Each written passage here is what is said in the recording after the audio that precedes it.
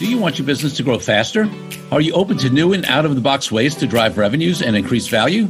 How do you imagine the most successful entrepreneurs and business leaders double, triple, or expand their businesses tenfold or more? The answer is Deals. This is a weekly podcast featuring conversations with business owners, executives, and leaders as we reveal behind-the-scenes details that give you, our listeners, the confidence to pursue your own deal-driven growth. On the show, we discuss a huge variety of deals, everything from large, complex mergers and acquisitions to smaller deals that you can do even without significant capital. My name is Corey Kupfer, and I've been supporting deal-driven growth for businesses for 35 years as a successful entrepreneur, professional negotiator, and attorney. My goal is to help you strategize, plan for, find, and complete deals that will help your company grow faster. Welcome to the Deal Quest podcast. Let's get started.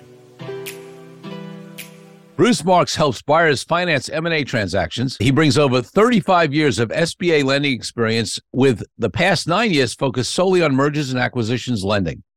Mr. Marks works with financial buyers, searchers, and corporate buyers seeking financing for business acquisition transactions. He specializes in transactions with enterprise values between $3 and $8 million, having closed on over 1,200 SBA transactions. He's employed by First Bank of the Lake, a community bank based in Osage Beach, Missouri, and FBOL is a national PLP lender.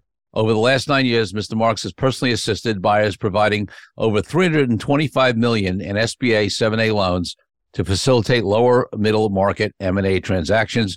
He's got all kinds of great credentials. You can read the rest of the full bio on the site. He also owned and operated a small business consulting firm for 13 years, and he eventually sold that, returning to the banking business.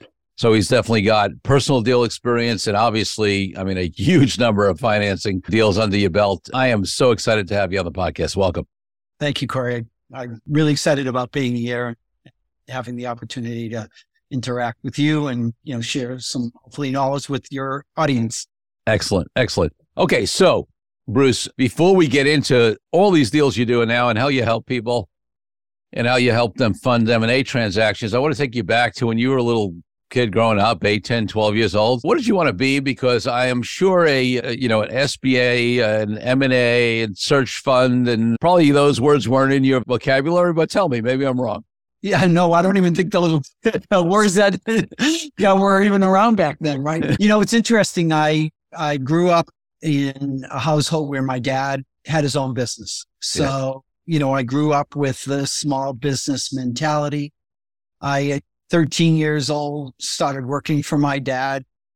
He had a prime meat grocery store. So it was really a catered type of operation, understood really small business. We competed against the large supermarkets, and he ran a phenomenal operation, was a great small business owner. So I knew that I always wanted to be into small business lending and helping small businesses, because it's truly what I grew up doing.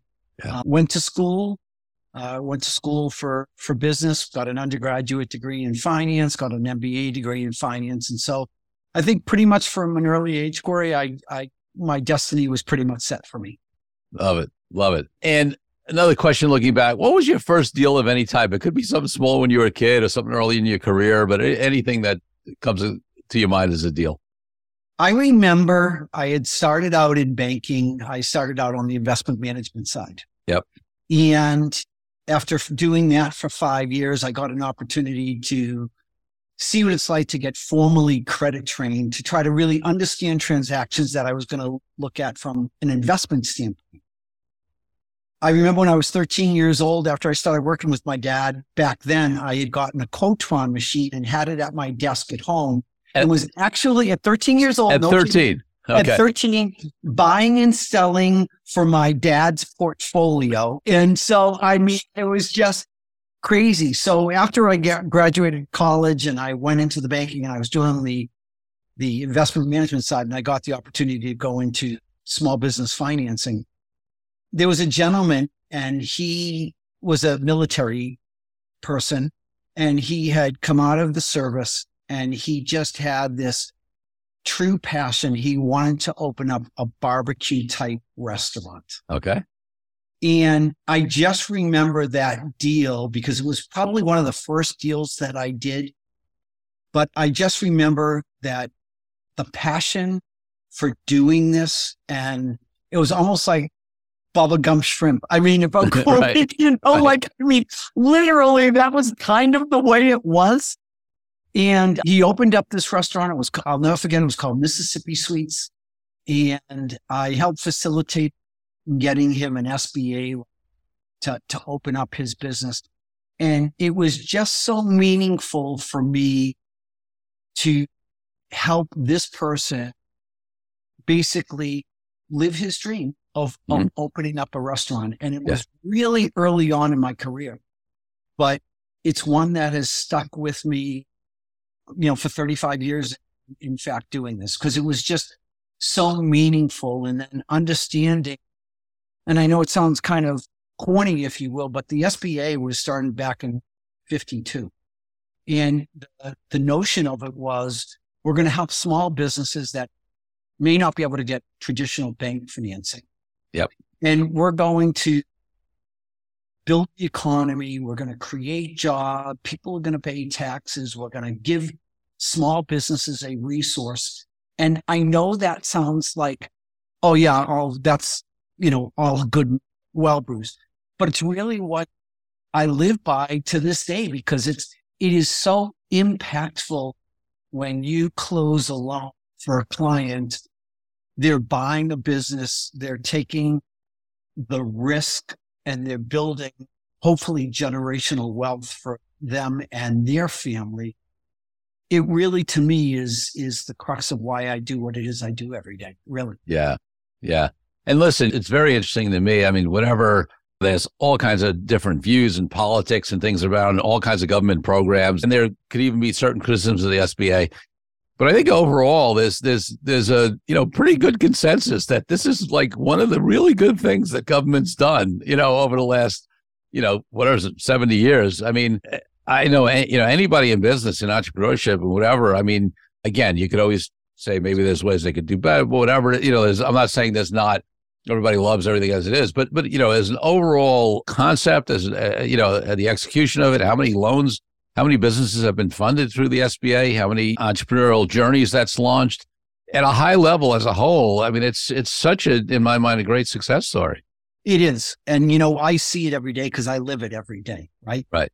And if you look at what the PPP program was, what that did for small businesses, the Small Job Act in 2010, when they increased the SBA 7A guarantee from $2 million to $5 million to allow small businesses that ability to grow and make it bigger and better.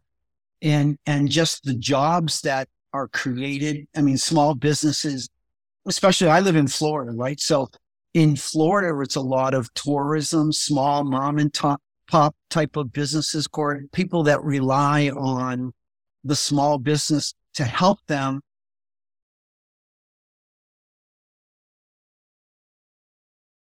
And the idea was really where you get them in business, you allow them the growth capital, you give them working capital, you allow them to become bigger, and then quote unquote commercial bank, right? Yeah. So they outgrow the SBA and now they become a bigger and better business for commercial lenders. So it was a way to take that risk from the commercial lenders, put it onto the SBA, get these small businesses to a point where they become bankable, and then they're off and running.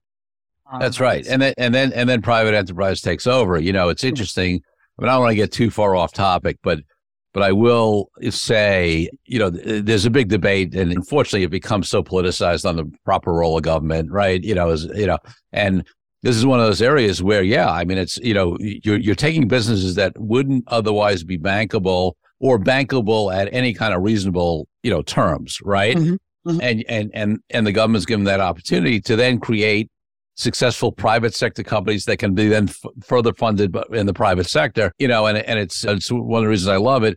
And I've seen just in a totally different area, there are sometimes when certain research and certain development of new edge technologies, right? Whether it was back in the day, whether it was like transportation, things like that, or infrastructure or solar, and again, I want to stay out of politics, but when the government gets involved, when it's pre a time when it's commercially feasible for private enterprise to do it, right? And creates an opportunity that then can go into the private sector once it's viable. I think those programs work. And for me, the SBA is an example of that. So it's great. And I love the way you talk about it, because that's one of the things I love about working with growing companies is that it's not, and we have much bigger clients as well. And I love working with them as well. But that entrepreneurial spirit, that passion, that vision to build something, to be able to change their lives, provide for their families, and then hire people and provide and create jobs and all that kind of stuff.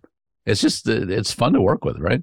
Yeah. Obviously it's my livelihood. So, I think it's the greatest program out there. I literally think that the SBA is providing opportunities that otherwise wouldn't be created if we did not have it. So.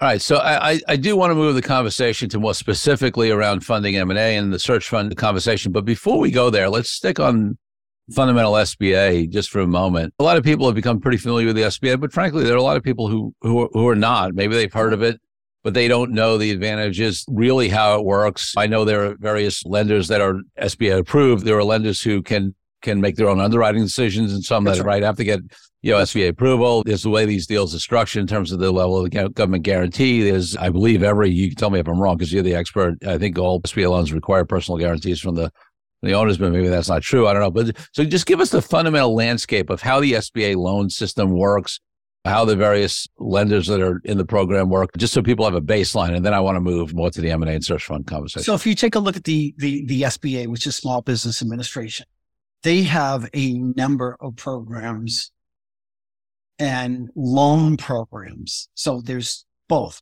programs and loan programs. So they have the typical program, which is the 7A loan program, which lends to small businesses for, acquisitions, for startups, for franchises, for expansions, for equipment, for working capital, all the gambit. They've got the SBA 504 loan program, which is basically a program that's financing on equipment and real estate, and they'll give you up to 25 years. And the second debenture piece is fixed for the length of time. So there's advantages. They have the USDA program. They have the Small Advantage Capital program. They have Working Capital Express program. So, if you went into the SBA.gov website, the SBA in itself has a tremendous amount of loan programs. They also have programs through what they call business development centers at a lot of major universities that are set up, and they have what they call SCORE, which is the Senior Councils of Retired Executives, which I'm sure you're familiar with and heard of. And those are programs which are designed to help small business people, not from a lending perspective, but just how to build a business plan, or working with mentors if you need help in manufacturing or whatever have it. So they have export and import programs. The amount of programs and the accessibility and what the SBA offers is tremendous, just beyond what is called the loan programs, right? To set things straight. Yeah. But from the lending side, which we talk about in an M&A where that would fall, to your point, they have 3 levels of an approval process. They have what they call PLP, which is preferred lender provider.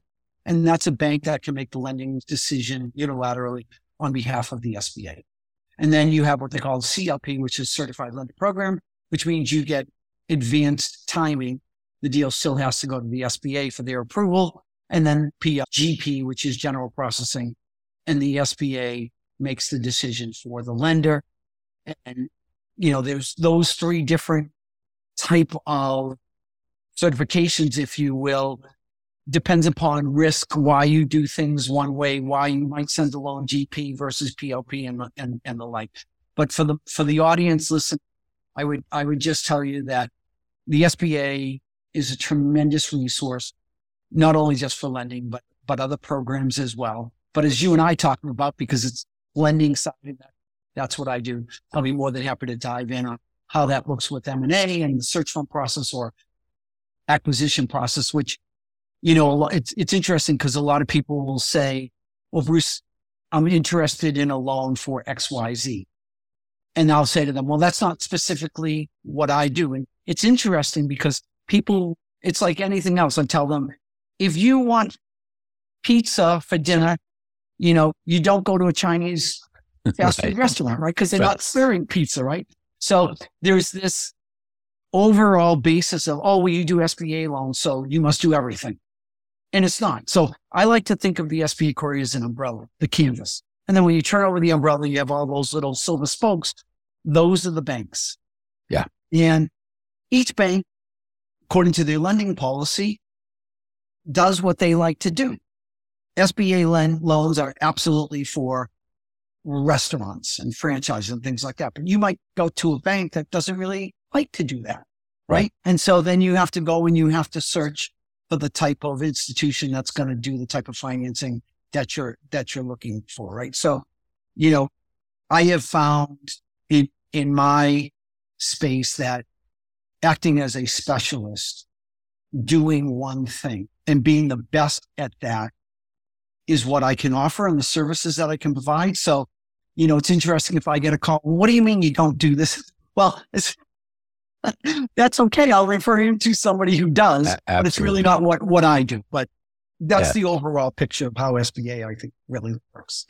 And listen, this goes to something that's not really in the deal conversation, but it could affect the deal conversation in certain ways to make companies more attractive if they have a clear niche.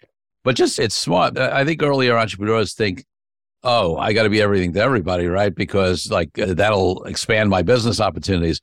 But the truth is that if you try to be everything to everybody, the truth is you're often nothing to nobody, right? So to have a clear value proposition to say, this is what I do, we don't do anything else, right? Then first of all, the more clear you are in that, the more people are going to opt out. So you're not wasting time on people who aren't qualified, right? And then when they come to you, obviously, like you said, it's like, listen, there's a number of things that we do. There's plenty that we don't do. I have relationships with other attorneys that. And I'm going to make sure I have a good referral, ideally for my clients, because I want them, or prospects, because I want to be that kind of resource. But I'm also we're going to do what we do, right? Right. And I think that's smart business. Let's take a break from the show for a minute so I can invite you to a new way to determine your deal readiness. I created a fast and easy assessment that will determine exactly how deal ready you are. Once you complete the assessment, I use your responses to identify the obstacles that are holding you back from being a deal-driven growth genius. It's as easy as heading to CoreyKupfer.com/assessment. That's CoreyKupfer.com/assessment and filling out a few multiple choice questions. I'll be checking in after the episode to see what your results are. Now back to the show. All right. So as you said, not only there are various programs that include non-loan programs, but even within the lending programs of the SBA, there are various purposes for these funds. So let's focus on the M&A side, because that's what you focus on, and that's certainly right up our deal alley here. So let's talk about that. And then I want you to get into search funds. And actually, when you do, let's define that, because we have the range of, this podcast has grown so much. The range of listeners we have are, some people are very sophisticated, may really understand this stuff, and some people are newer to deals and learning. So, let's make sure that we define our terms as well. Sure. So I think if we started search funds, it's really broken up into two main categories, what they call traditional search fund and then self-funded search fund. And there's just been some great debates on both, but for both sides, they're good. It's like anything, right? You have one side of the table that says, oh, I love it. Like politics, right? You've got, two sides at the table, right? This one says we love things. This one says we love things. So in the traditional search fund model, it's generally where you have these programs set up across the United States, these colleges, the Whartons, the Harvards, Stanford, Kellogg, Booth, Rice, some of the major universities around. They have programs, what they call ETA, which is entrepreneurship through acquisition. So these are folks that generally maybe have been in the workforce. There's a lot of folks that come out of the military. We absolutely love supporting the folks out of the military. We have a special veterans program here at our bank to say thank you for those people that have served. But generally, it's people that are in the workforce in the military coming out and say, I want to go back to school. I want to not be corporate anymore. And I want to run and own my own business. And so they'll go to one of these programs. They'll go through the ETA program, which is Entrepreneurship Through Acquisition again. And they'll go through learning all the information that they need to run a business, operate a business, all the things.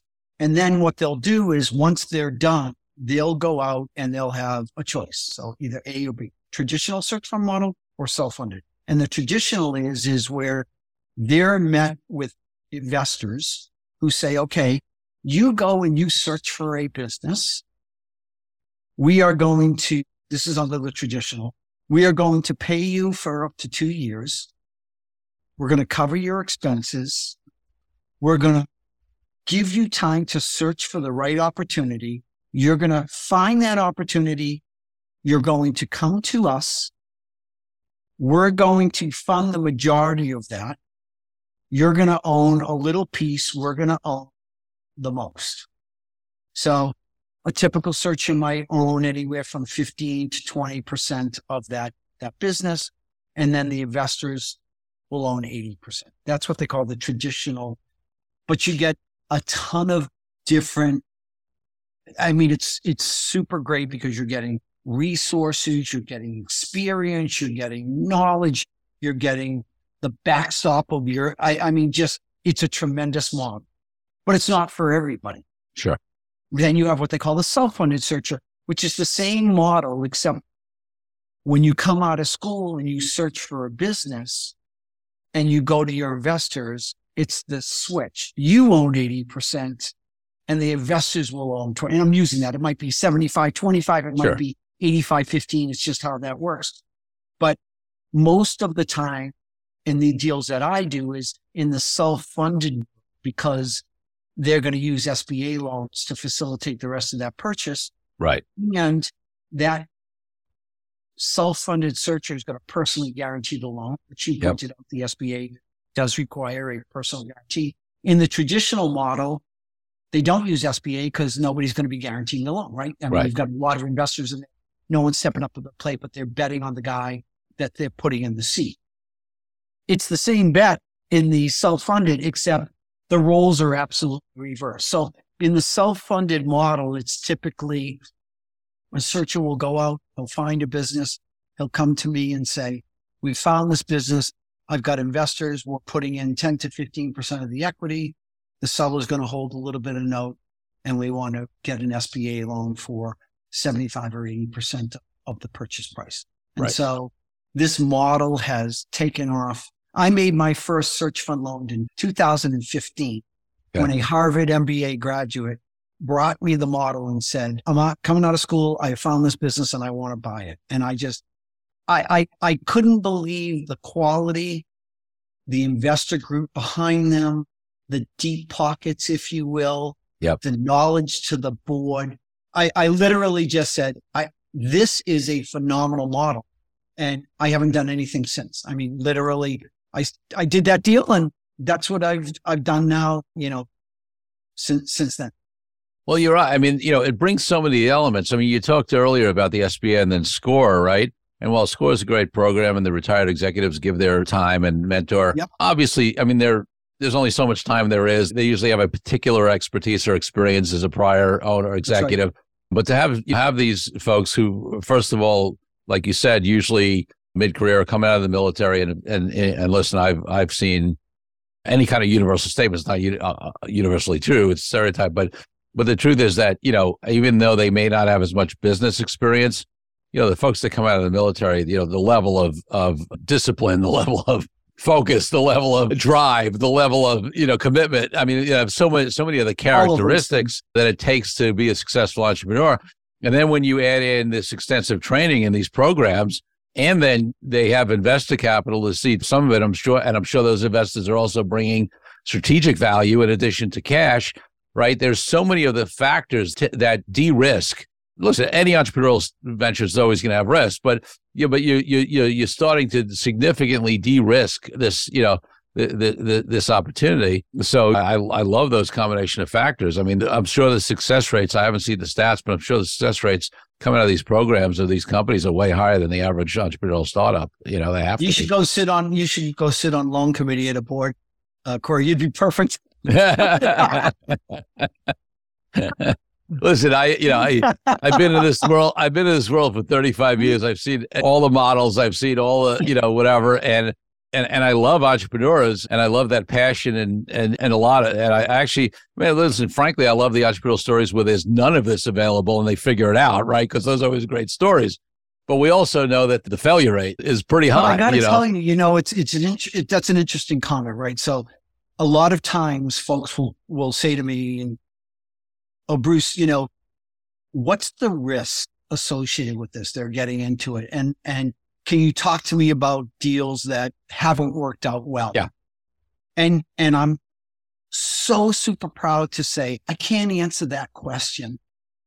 Like that's, I think, when I look back, Corey, and I look back at my career, you do the same in business a long time. You look at your career and you pick out what your highlights were, right? My highlights for me were during 2020 and during 2021, when the world was suffering due to this pandemic and businesses were being, shuttered and the like. I'm proud to say that I personally did not do one PPP loan, not one.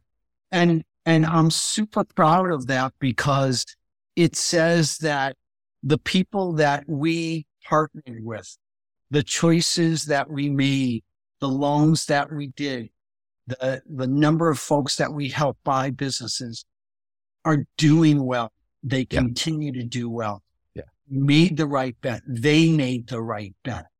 And they bought the right businesses. And what also I'm proud of is it creates that next level of entrepreneur, but it also rewarded all those people that put their blood, sweat, tears building that business. Yes. And they got rewarded.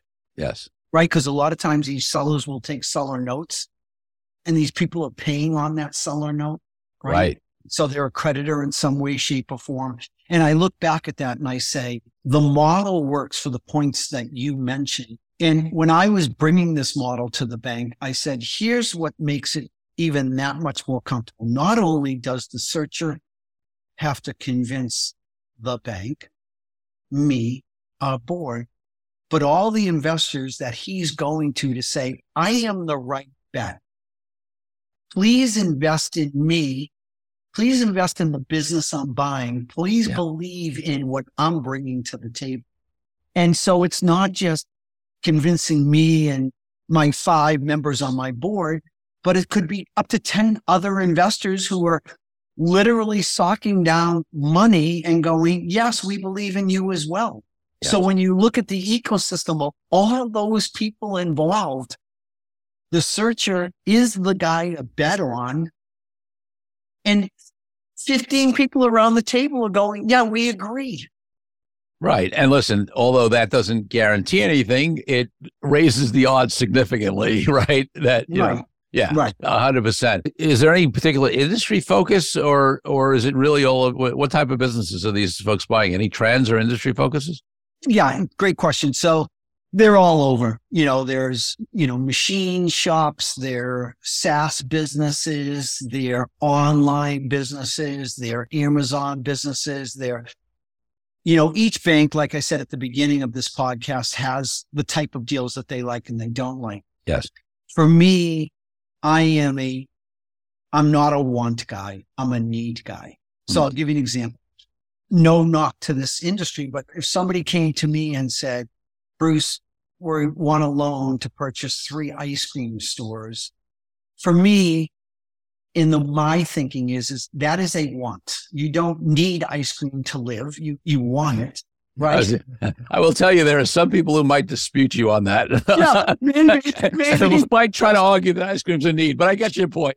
But you get my point. Or if you don't want to pay as much, you can go to Publix or I don't know, other supermarkets around the country totally. sell ice cream and get it at Hopper. So for me, when I look at it, it's all about, and my key word is sustainability. That's where things start with me. Yep. Why does the business exist? How are they making money? Why are they making money? Why will they continue to make money? And my thought process is a little bit different than what I would say is traditional bank thought process, which is, let me see the last 3 years prior numbers so I can get some indication of what's going to be in the future, right? Mm-hmm.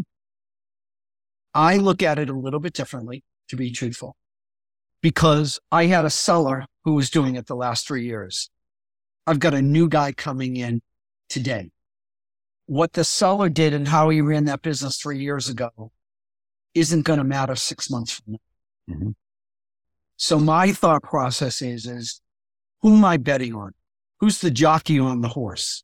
Yep. What's his pedigree? And can he get this horse to perform? Yep. Right. And so I look at it and I say, I'm okay with looking at a year back because I want to get some kind of idea of what the business has done over the last year. But I'm a huge Warren Buffett fan. I'm a huge believer in his quote of price is what you pay, value is what you get. Yes. And the value proposition for a lot of these searchers is if I'm buying it today, what can I do with it? How can I build it, grow it, and sell it at a much higher price and multiple than I bought it today? Yes. And so my thought process is, and if I'm lending to the right guy buying, I call it the 3 G's of a good deal. Okay. If I'm lending to a good person who's buying a good business that has good cash flow, I'm in. Sign me up. Yep. Right? Yep. So I call it the 3 G's of a good deal. And it makes sense and it resonates with a lot of searchers out there because that's what you've got to believe when you're buying a business. Sure. Right? So that's kind of how I approach lending. Yeah. And it's interesting because that's pretty, if you, for example, speak to private equity and venture capital investors, right? They will tell you, and even sophisticated angel investors will tell you that they're almost always betting on the jockey, right? I mean, it's founders, it's management team, depending on what level the business is, right? That's right. It's always people. Yes. I mean, they're going to look at, they want to know what the business is. They want to look at if it's a situation where it's an existing business, that's been running for a while. They do look at historical financials. Ultimately, they're betting on the people because what they know is that, well, in earlier stage businesses, I mean, it's a little different when you're talking about like tech startups and stuff like that, whatever. Right. But they know in those cases that those businesses are going to pivot 5 times before they really find the models that's going to work. So whatever's in the business plan is that's right. I mean, they just want to look at the business plan or the projections or whatever to see that the founders have the right thinking, that they've thought it through, the way they approach stuff, whatever. But they know everything in there is never going to happen the way it's written.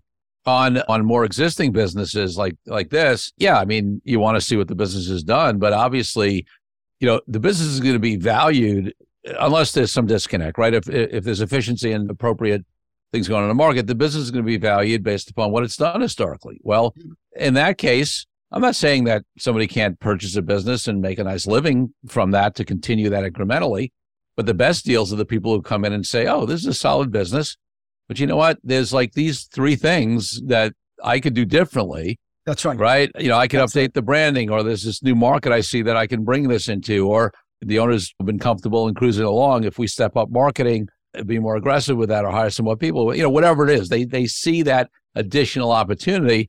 And that's where there's huge upside for them and for growth. And obviously, de-risk loans, it gets better returns for investors. I mean, right, those are the kind of deals that we want to be looking at, right? Yeah, absolutely. Those are the kind of deals that we want to be looking at. Because like you said, you're betting on the jockey, right? And you want to make sure that the business is sustainable and that you're lending to a business that's going to be here. Arguably, SBA loans are 10 years, Corey, right? So there's no prepayment penalty. There's no balloons. It's just like a 10-year straight amortized loan. The average 10-year SBA loan, I think, is about 4.5 years on the books. Because at that point, as we talked about at the beginning of the podcast, they're doing what they're supposed to do, right? They're paying off the SBA loan. They're going to commercial lending. They're making another acquisition. They're maybe doing a minority recap or majority recap. There's just all kinds of things that are happening, right? Yeah. But this is how wealth is created in that next level of generation. And, the SBA is supporting that and making that happen. And it's just a terrific model. It's a big part of this, as you and I know, what they call like the silver tsunami, right? We're living there, where you have that next wave. It's the people in our age category that are going, hey, I've been doing this for 35 years. I want to now enjoy the fruits of my labor. And it's interesting because you'll have owners that have siblings or children and they don't want it. And so the sellers want to take their chips off the table. And now this next generation is coming in and saying, okay, we'll pick it up and we'll continue with your legacy. And it's interesting, in the hierarchy of, as where we are today with interest rates rising, right? I don't know what you're seeing, but, deal dynamics are obviously changing as higher interest rates, the cost of borrowing pools have got to get more in line for these transactions, because if you're borrowing at, 9.5% versus a year and a half ago where it was 5.5%, it's a big difference, right? So the EBITDA is going to be affected. It's going to be more difficult to pay the numbers. So maybe not as much transitional wealth will transfer, but it's still there to help folks that are, all these old baby boomers now transitioning, right? Which makes it nice. So let's drill into that a little bit, because that was you anticipated the last place I want to go before we start to wrap up, which is what the current, state of the economy is, certain headwinds, advantages. And I've talked about this in various contexts on other episodes recently, because obviously it's something people are thinking about. Yeah. So there's a few things I've said. I'd love to get your view on those and anything else. On the one hand, yes, obviously interest rates are going up, and that's going to have an impact. On the other hand, we're starting from a base that was historically, to say historically low is understating it. It's unprecedentedly low, like practically 0%, right? So even with what's been, aggressive raises comparatively, if you look historically where interest rates are now, they're not so bad, right? I remember times when you were well into the double digits, right? In the times, right? Okay, so that's point one. Point two is and I've said this in the last few podcasts, because I looked this up it was actually at the end of last year, because and I think I did a solo cast in November of 21, because at that point it was clear that the Fed was going to start raising rates aggressively, right? And I did some research which confirmed something I thought I had known, which was that there's actually no correlation between deal volume and interest rates. Okay. You would think interest rates go up, deal volume goes down. In the overall, there's been very high interest rate environments, and there's been high deal flow years and lower, and there's not a correlation. So that was very interesting. And the final thing I'll say is that I think you started to allude to this, and you can comment on it. And again, anything else you're seeing trend-wise, I just think we're in that period where this happens in every market, the housing market, whatever, where when there's a change in circumstances, in this case, interest rates going up, right? Buyers are going to re-underwrite, and lenders and everything, investors are going to re-underwrite, relook at a deal and say, okay, well, I can't pay as much now because it's more expensive. I think we're at the point now where the sellers have not yet, still have yesterday's number in their mind. Yes. Right? Because that's what they've been hearing, and it's just not that far into the cycle where they've reset or gotten real on their expectations. So usually, you have this period where deal flow does start to drop a little bit because you have a disconnect between the buyer's expectation and the seller's expectation. Then that gap closes, and then things start moving again. So I think we're in that disconnect phase where I think sellers are going to have to recognize that it's not yesterday anymore, and the market's going to have to adjust. And that doesn't mean that there's still not very good deals that can get done. So in any case, enough of me. I want to hear your view on those things, and also anything else you're seeing out there in terms of the market trends. I can tell you that I have not really seen a slowdown in deal flow. That's great. To your point, I am extremely busy with deal flow. It's interesting because it depends upon how the seller is going to market. If it's a proprietary deal, the searcher finds the deal and he's working with the seller. It's a little bit different than if the seller has engaged an investment banker to take the deal to market. Yeah. You know this, right? They're relying on an investment banker and his knowledge and his expertise on valuations of business, right? So with SBA lending, you always are required, if the deal is over $250,000 or $500,000 now, I think, to have a third-party independent business valuation completed. So right. You're going to need one to say that, yeah, what I'm paying is what this business is worth. And to your point, the cost of borrowing is a little bit higher. So obviously there's not enough. But what I'm seeing, interestingly enough, is the deal prices haven't really come down yet. But what I'm seeing is a shift in what the searchers are asking the seller to hold versus the bank debt.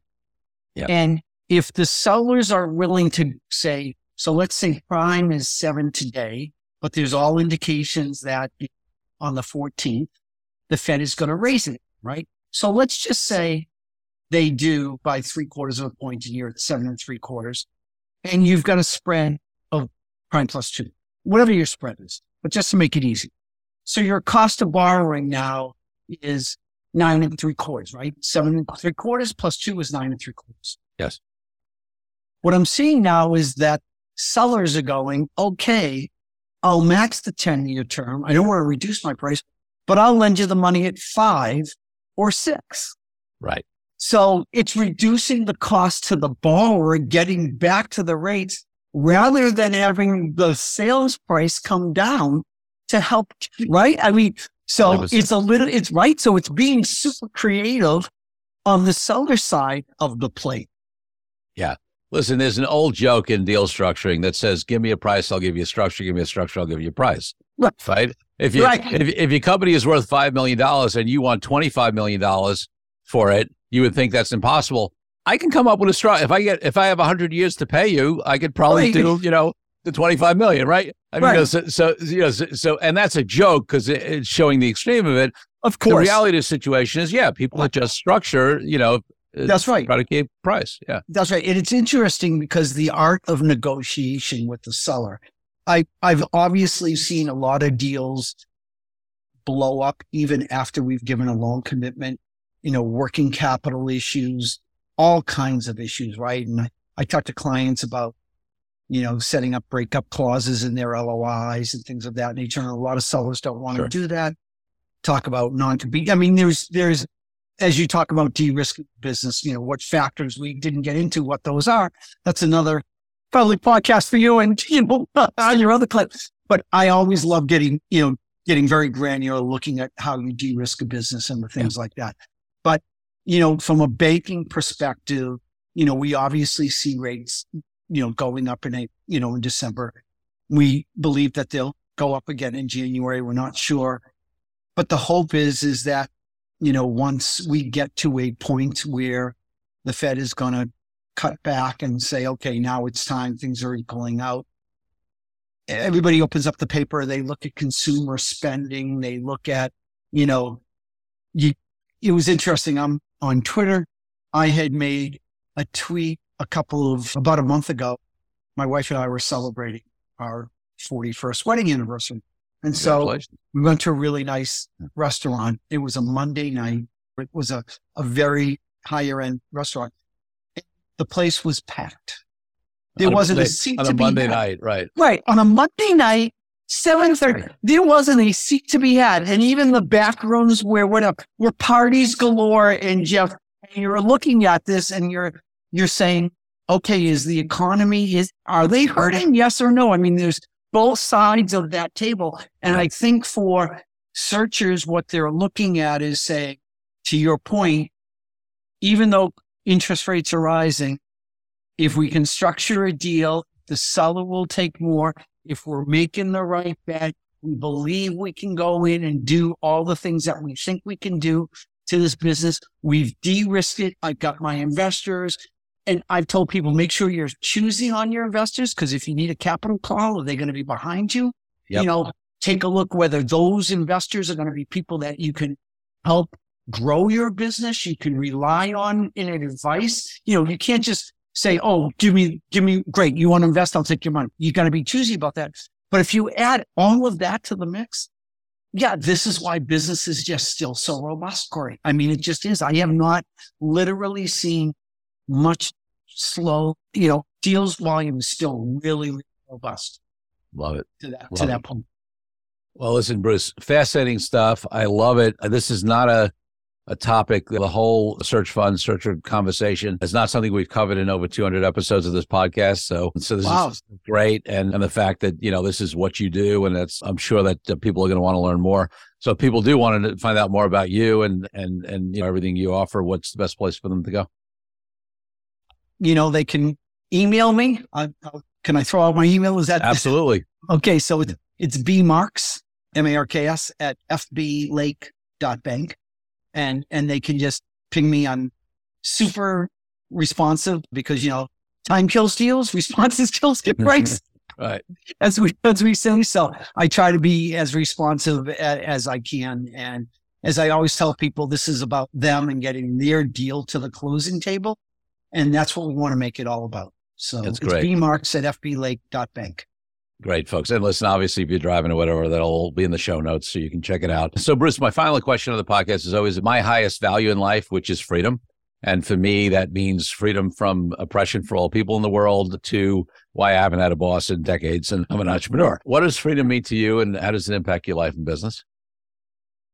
Freedom to me is being able to do what you want when you want. Mm-hmm. And I think that speaks to, you and not having a boss or being able to do what it is that you want when you want to do it. And I look at that and I say, if you're your own boss, that allows you to have that freedom. It's the freedom of being able to make your choices. There's consequences to your action. Yep. Right? Yep. You have to stand up for those actions. You're going to accept the consequences. You're going to make your freedoms, if you will. That's what owning a small business does. So I would tell you that's my answer. Awesome. Bruce, thank you for being such a great guest on the DealQuest podcast. I appreciate it, Corey. It's been my pleasure. I really appreciate it. Thank you for joining me on this episode of DealQuest, where we help you understand how deal-driven growth can be your ticket to freedom. I want to invite you to a unique way to tap into the wisdom and experience of the DealQuest community. Join the DealQuest Deal Den Zoom calls, a free monthly 90-minute mastermind. In the mastermind, we address all the challenges you may be facing and help support you with the opportunities that may arise in terms of deal-driven growth. You will get input not only from me, but all the members on the call will collaborate and serve each other in a mastermind format. To sign up for the free mastermind, go to www.corykupfer.com/dealden. That's corykupfer.com/dealden. I'll see you there. I'm Corey Kupfer. Until next week, wishing you the freedom and financial prosperity that I know your DealQuest will bring.